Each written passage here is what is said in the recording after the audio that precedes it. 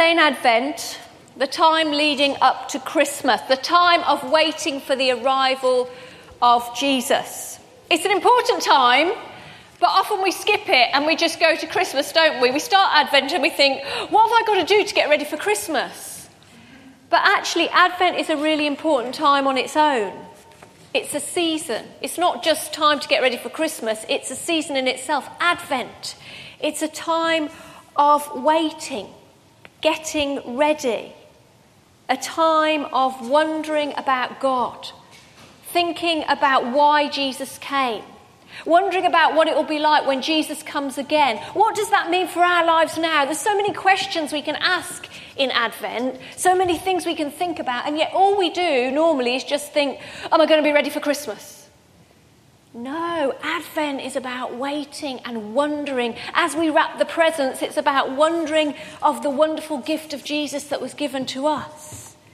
As we arrange our family time, what are we going to do at Christmas? It's about thinking about what it is to be part of God's family. What does that mean for me?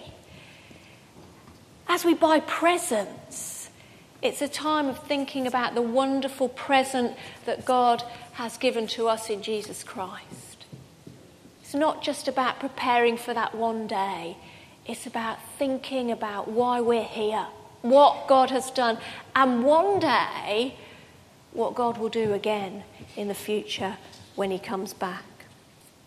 Henri Nouwen, who's a wonderful author if you've read any of his stuff, said this in a quote. He said, "Waiting is a period of learning. The longer we wait, the more we hear about him for whom we are waiting." Waiting is a period of learning. It doesn't just mean sitting like in a prayerful pose, because who has time to do that a lot of the time? But it does mean actively in our minds, thinking about things while we're doing, and using prompts to help us to wait well and to think about God. If you're someone who likes to do things and that helps you to think, we've got a couple of things that brought with us. Andrea sent me this, which is the kindness calendar, and it is 20, well, it actually goes up to 31 things you can do, little tiny things you can do during Advent that help you to wait. So one of them says, leave a positive message for someone else to find. Buy some extra items and donate them to the food bank. Give someone your place in the queue, in the traffic or in a shop or something like that. Those things might help you as you do them to think about why Jesus came, how we should be. So you could pick up one of those.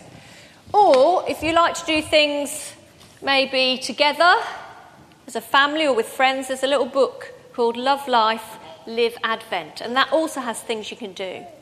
Clear out a room, a cupboard or a shelf. Give away as much of it as you can.